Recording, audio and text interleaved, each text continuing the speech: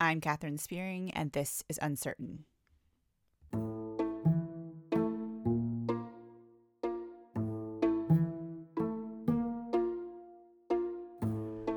We're talking about the messier subjects related to the church. For this episode's topic, When Bad People Do Good Things, I'm speaking with Keanu Hidari, PhD candidate at the University of Michigan. We'll be discussing the bewilderment and hurt that occurs when someone who is well known, respected, and loved turns out to be the author of horrendous abuse. We'll use the case of a spiritual leader who developed and led a renowned ministry caring for adults with mental disabilities, only for it to be discovered after his death that he sexually abused many women. We'll be referring to an article throughout the episode, and you can find a link to that article in the show notes. If you haven't listened to Season 1, Episode 3, What is Spiritual Abuse?, I encourage you to check it out.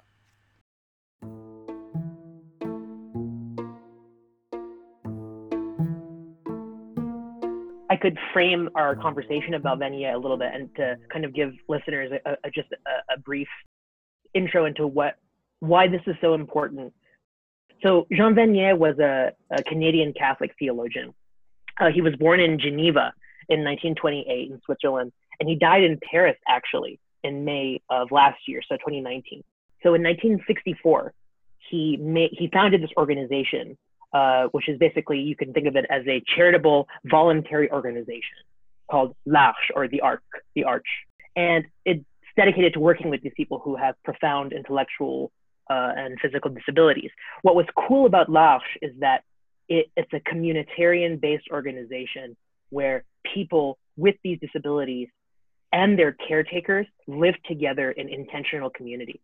So today, the umbrella corporation, L'Arche International, has offices in, I think, 38 countries around the world, and it has 153 of these communities. So Vanier was also a theologian, and he wrote some really important books, some of which have been very influential on me. So here's where the story gets a little bit dark.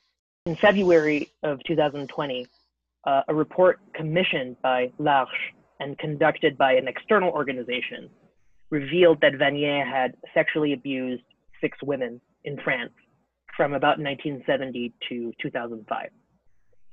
The report said that Vanier engaged in, quote, manipulative and emotionally abusive relationships with them. And strangely enough, Vanier appealed to, quote, highly unusual spiritual or mystical explanations to justify his behavior.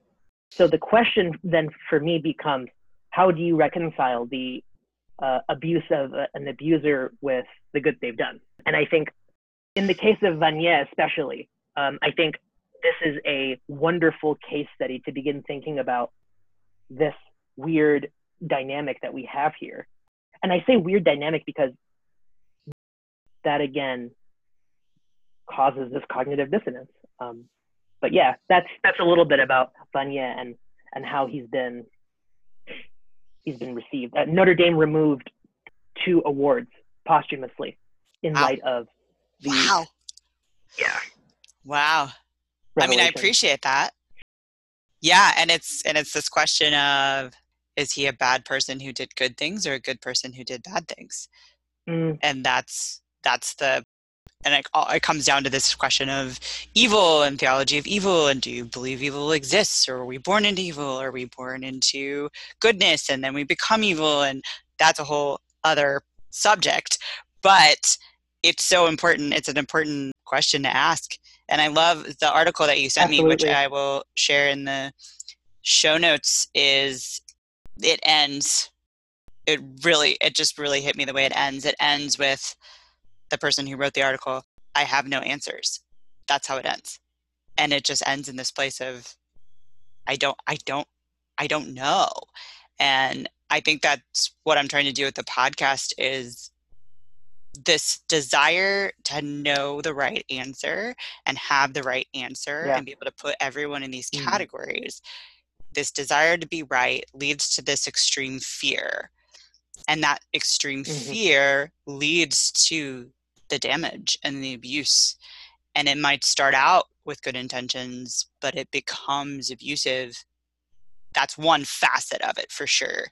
I Mm-hmm. do think that sexual abuse, and I could say any kind of abuse, honestly, there's this level of inhumanness that I think a person has to arrive at to be able to do that. And that is a difficult situation to navigate. You Definitely. mentioned Diane Lamberg. Do you know a lot about her? I actually don't know too much about her own scholarship and works, but I actually came across her Twitter account, and I studiously follow her tweets and like look at the articles that she links to and publishes, and it's been super helpful for me in beginning to think about this issue. Which for me, I was in a privileged position, being male, not necessarily growing up in the church, where I have not been attuned personally to conversations about rumors of sexual indiscretion of priests or pastors. I haven't been in that community. I became a Christian when I was 14. And so because of that like long gap of not having, and actually having the great fortune myself of not being in spaces where I was directly exposed to that kind of stuff until relatively recently, I think what that's done for me is given me a set of disadvantages and a set of advantages. The advantages are I can have, quote unquote, distance and objectivity from it. The disadvantage would be that I don't know the pain and the personal stories from a firsthand perspective. And I think because of that, my place is to listen. And I think her Twitter account has been very instrumental in teaching me what it means to listen pastorally and to listen and to not listen for the sake of solving a problem, to not listen for the sake of judgment or righteousness or whatever, but just to listen and hear someone who for whatever reason has to narrate their own story. Because telling our stories, from what her account has taught me, is part of what it means to reintegrate one's psyche, to reintegrate spiritually. If you don't have a chance to, if you go through catastrophe, your life is destroyed in more than one way. And if you don't have the chance to reintegrate who you are, to reintegrate that story of who you tell yourself that you are, then there's no way to get better. There's no way to move on and deal with trauma. Would you say maybe in a situation, cognitive dissonance, when you have both a horrible experience and a beautiful experience with the same person, that maybe the way to approach it is not which one is he, but rather to tell the story. Just tell the story as it happened, the good, the bad, the evil, the beautiful, and that it's more about your journey and your reintegration and your own spiritual interaction with that, as opposed to having this black and white category for a human being. I think this kind of Manichaean distinction between good and evil, it's not, theologically, it's extremely important in terms of understanding the cosmic role of God and all that kind of stuff, and God defeating evil. But I think when it comes to looking at a world that's poisoned by forces that we can't understand, we do our best to understand them, and we've gone a long way since measuring people's skulls in 1800 to now giving people medication. I think we've gone a long way, but we still don't understand motivation. And I think a purely environmental or a purely genetic biological explanation won't give us satisfaction. It doesn't help an abuse victim to say, this person has a damaged brain, that's why they sexually assaulted you.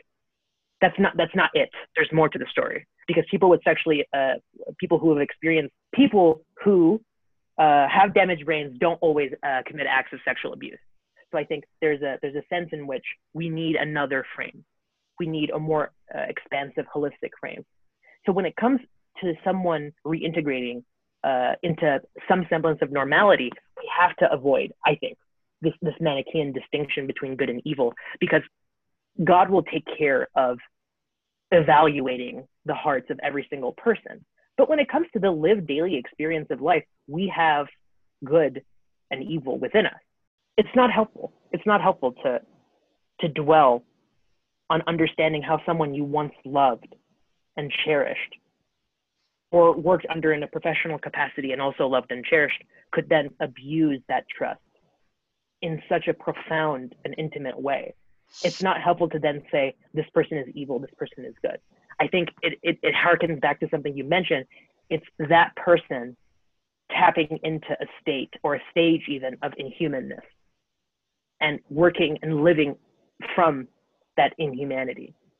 And I think because most people don't go about their day living and dwelling in inhumanity, that encounter with darkness opens a space of profound doubt. And we have a tendency to blame ourselves for what happened. What would you say about our responsibility for justice and to act justice when we do have power and we are in a position of power, in light of the fact that we see this person doing both good and evil? Let's start with that. Sure. I think this is a point for me to perhaps lay my own theological cards on the table.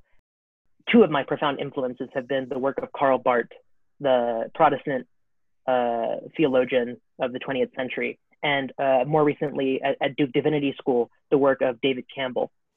And I think what's really important for me is to say that the very, very foundation of all inner church conversations about spiritual abuse cannot be a practical conversation about saving faith. And obviously no one would ever admit to that, right? No one would ever say, we're trying to cover this story up. Like, no one's going to say it that way.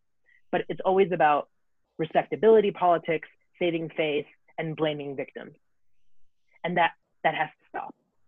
And granted, it's a little bit arrogant and presumptuous of scholars and academics to give, prescriptions about what has to change, because people on the field know what they're doing. People who are dealing with the broken shards of our humanity after experiences of abuse are the ones who are doing the actual healing.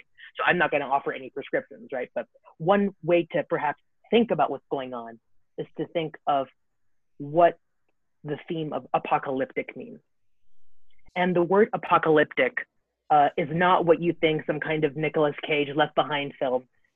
It's actually the Greek word for revelation. And I think what's important about that word is the basis of our humanity, the basis of our value is inherent because we're God's creatures, but it is authenticated and confirmed because of what Christ has done.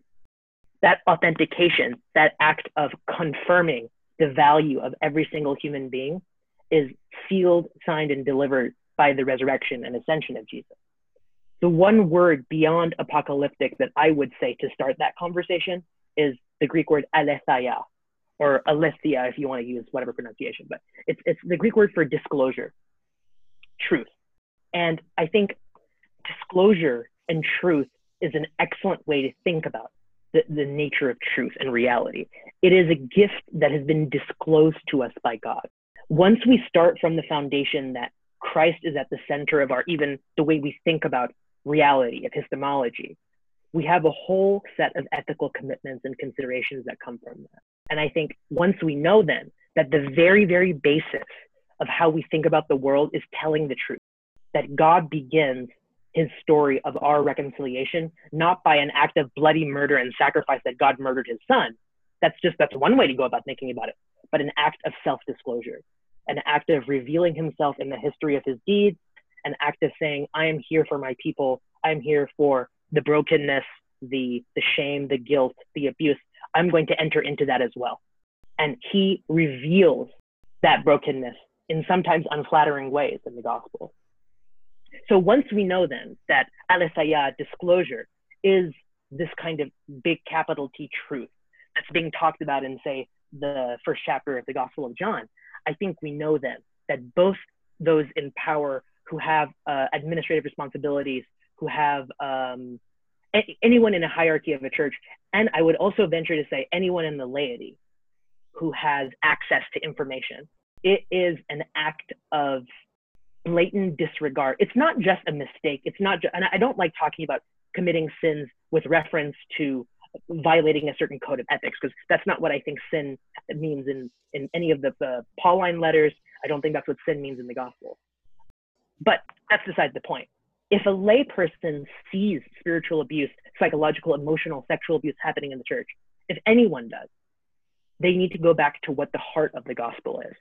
And it's not a question about going to heaven or hell primarily. It's about God revealing the nature of who he is through Christ.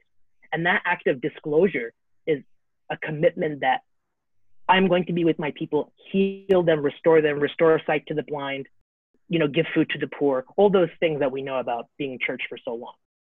Once we see a set of behaviors that don't align with that, we have an ethical, spiritual, religious commitment to disclose it. And that's what I think I wanted to say. That's my one key point there. The lack of a passion to disclose is not just a spiritual failure. It's not just an example of cowardice. It's not just an example of laziness. What it is a very denial of the character of God himself. And I think once we begin to think about what's at stake by denying God, by choosing not to disclose. And again, I should clarify, I'm not talking about someone who's been victimized themselves, because that's a whole nother conversation. I'm saying someone in a position of power who knows about an instance of abuse, a layperson who knows about abuse and chooses to not go forward, whatever institutional avenues, whatever legal avenues exist. And I'm sure your podcast can provide resources for people who have been in that position. But I would say that it's an act of denying the very character of what it means to be a human being, to choose to not disclose evil, corruption. That's my take on it, at least. Yeah. And I think that could be helpful in answering this question for someone who has experienced spiritual abuse. When you ask the question, how can I trust the church again? How can I trust God again? How can I trust other Christians again? Or a pastor or men, or fill in the blank with someone who violated them and was in a position of spiritual authority, or used God or used scripture to cause harm, to be able to say within this wider story, we believe God is telling, that's a false story. It's a right. False story. Someone who lives within that false story, or like you said, doesn't expose that false story, they're culpable. It's not the story that is being told. It's hard. I mean, it's definitely hard when you're in the trauma and you're in the filth and you're recovering from it, and your life has been altered. You have lost your job, you have lost relationships, you have lost your community, any of the things that come out of that. But to be able to say, to even just have this category of like, this is not how it was supposed to be. This is not how it was intended to be. I think that can be helpful, because when we go into this, I want to know why, and I want to know if they were evil, and I want to know if they were good, or were they both evil and good, or how could someone possibly do this, or why did someone do this? You can just do this little rat race in your brain and never have an answer, which is why I really appreciated that article ending with, I have no answer.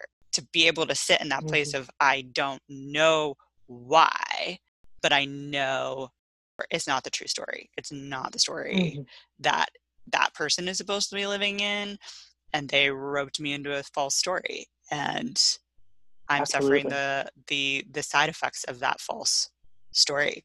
I think another thing that really helped me come to grips with, and again, this is a very amateurish, almost silly attempt to even address the question of the problem of evil, right? Because I'm not going to even assume that there's an answer. We've been talking about this for more than the history of religion itself, for 6.5 thousand years of written language, right? But I think the work of recent New Testament scholars in understanding what is actually being talked about when Paul says, pistis Christo, the faithfulness of Christ. The cornerstone of our faith is not anything we do in the first instance. And this is something that's been articulated not just from Protestants, but also Greek Orthodox and also Catholic scholars, that at the first instance, the very, very foundation of faith is Christ's own faithfulness to his mission. And I think once we recognize that the beginning of our faith is Christ's own faith, and we get to participate in that, we know that we're linked to a broader story. And that's the key. What is that broader story? I remember when I first got into Christianity, I became this ravenous, cage stage Calvinist who read this book by John Piper called 50 Reasons Why Jesus Came to Die.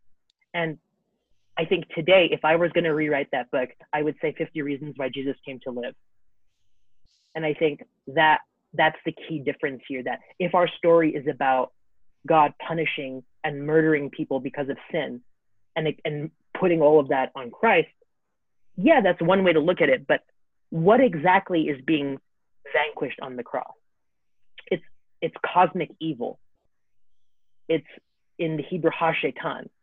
It's in Colossians, the language of after he rose from the dead, he made a parade and humiliated all the demonic powers and the powers and principalities.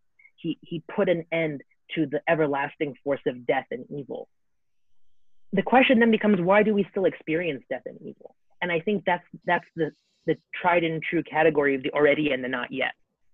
That the beautiful things that someone like Jean Vanier did, opening up communities where people who are the most vulnerable, who are despised and hated by mainstream culture and society, who are given no voice, no representation, can live and be cared for without cost, without judgment, without fear. That's that inbreaking of the covenant community, that inbreaking of God in space and time, saying, no, I'm here. I'm going to tell you what your story is. Your story is that you're wonderfully and beautifully made and your value, and you deserve a community of people who don't abuse your trust, your free will, and your bodily constitution. But then we have the not yet part of that equation, the already and the not yet. And the not yet is the same person violating the trust of 6 women who trusted him to the ends of their own being and saw that trust betrayed in the most humiliating way.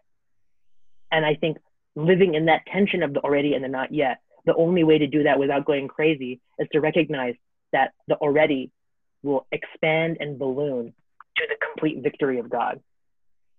And that victory of God is his justice being vindicated in his resurrection.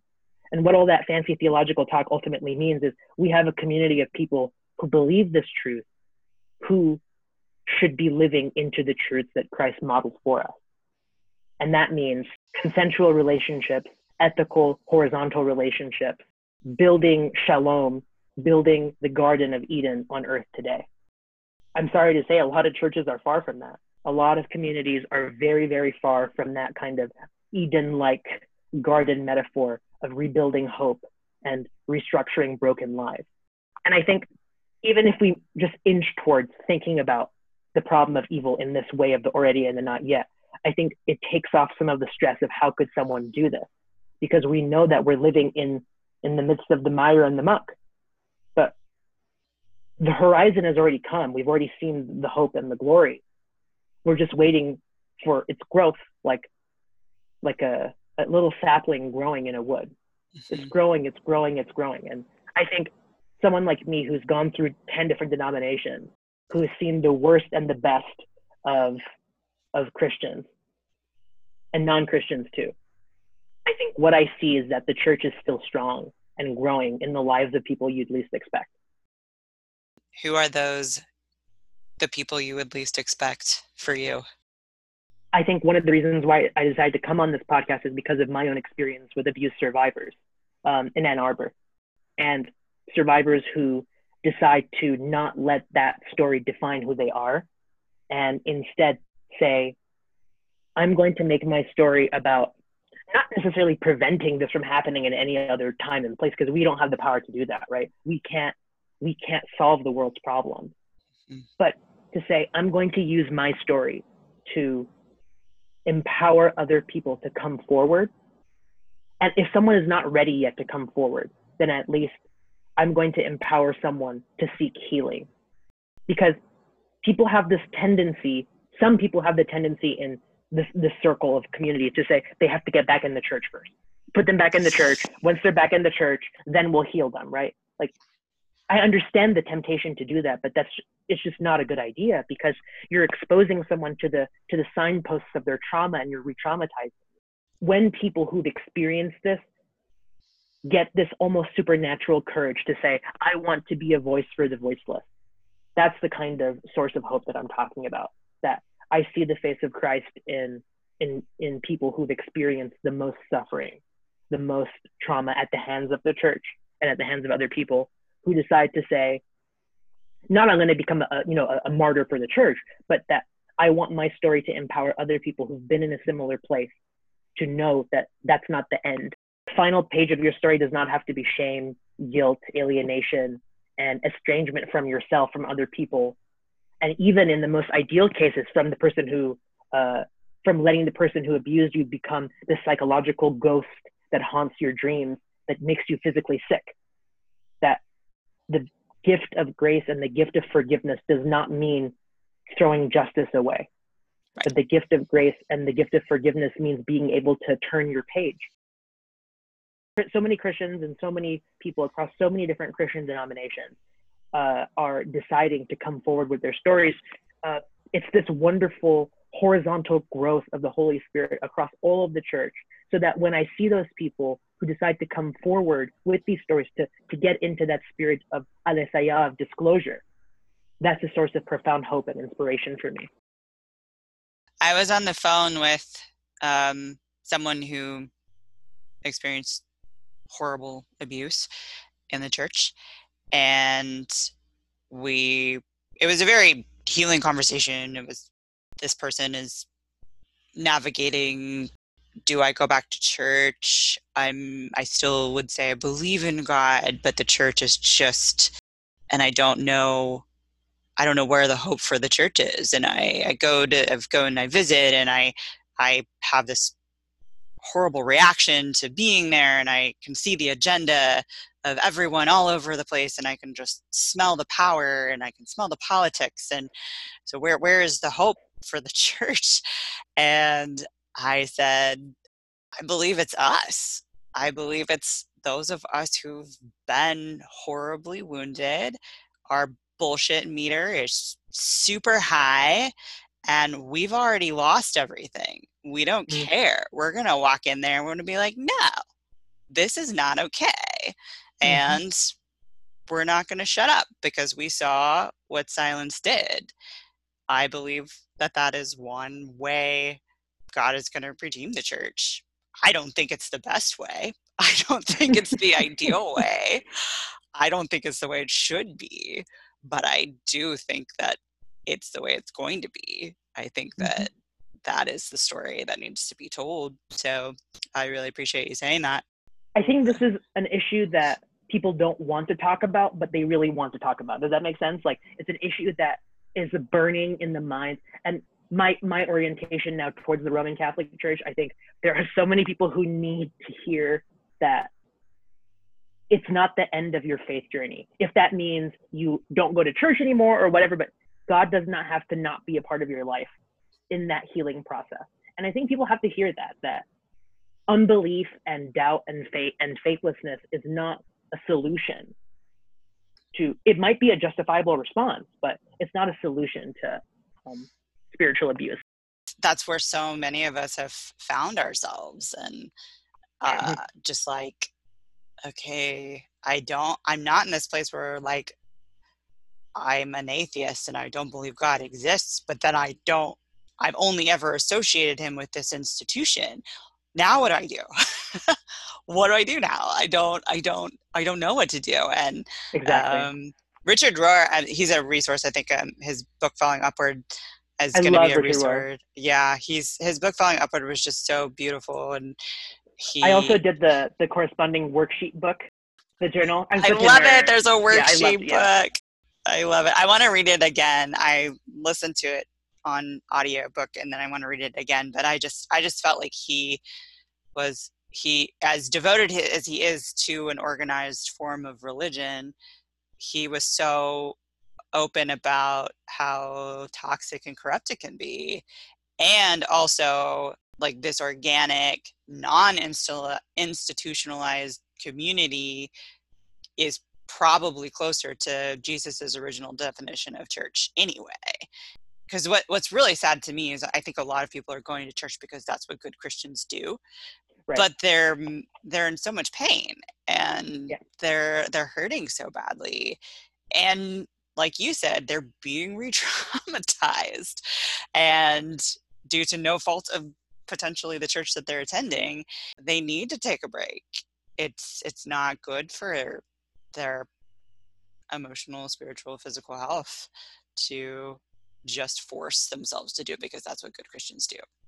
And I think a lot of the reasons why we don't stop these people from hurting others is because good Christians honor people in authority, because good Christians, good Christians don't gossip, good Christians don't whatever, insert whatever, and then this stuff just is allowed to happen because we're being That's why good Christians. That's precisely why I think, in terms of that stereotype of good Christians, once we begin to say that it's not just a behavioral question, but if someone decides to stay silent, that is an act of betrayal of the very message of the gospel itself. I think that's a very powerful suggestion.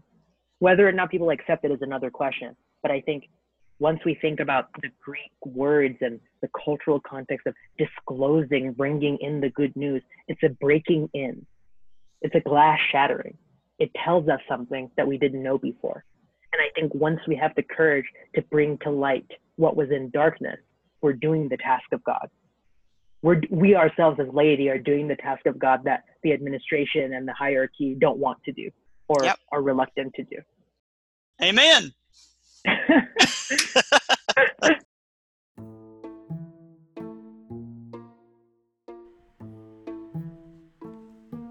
This podcast supports tearsofeden.org, a community and resource for those in the aftermath of spiritual abuse. If you want more resources, I encourage you to visit tearsofeden.org. And if you subscribe to the mailing list in the month of June, you'll receive a free meditation at the end of the month. If you have been helped by this podcast, I encourage you to share it with a friend and take a moment to like, subscribe, or leave a review. I'll see you next time.